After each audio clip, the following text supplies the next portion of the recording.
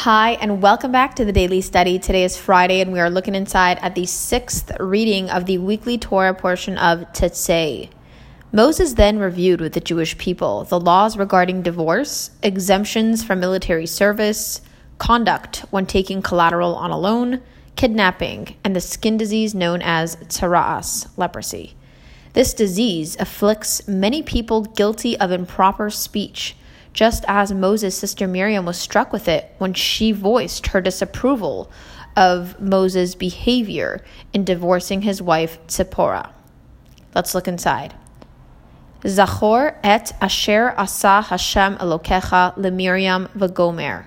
Moses told the Jewish people, remember what God did to Miriam.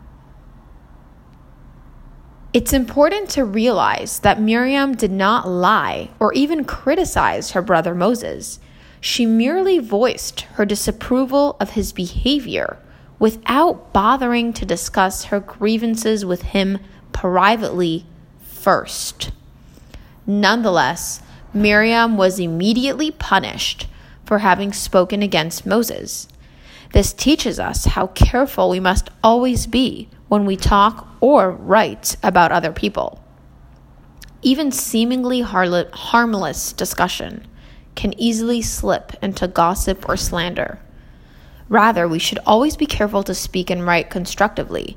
If someone's behavior seems inappropriate, we should clarify matters with them privately, thereby sparing everyone the grief that inevitably results from misunderstanding.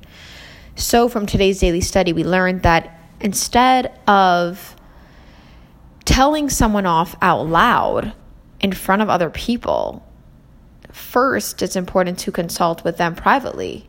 Maybe they're not even aware of their actions.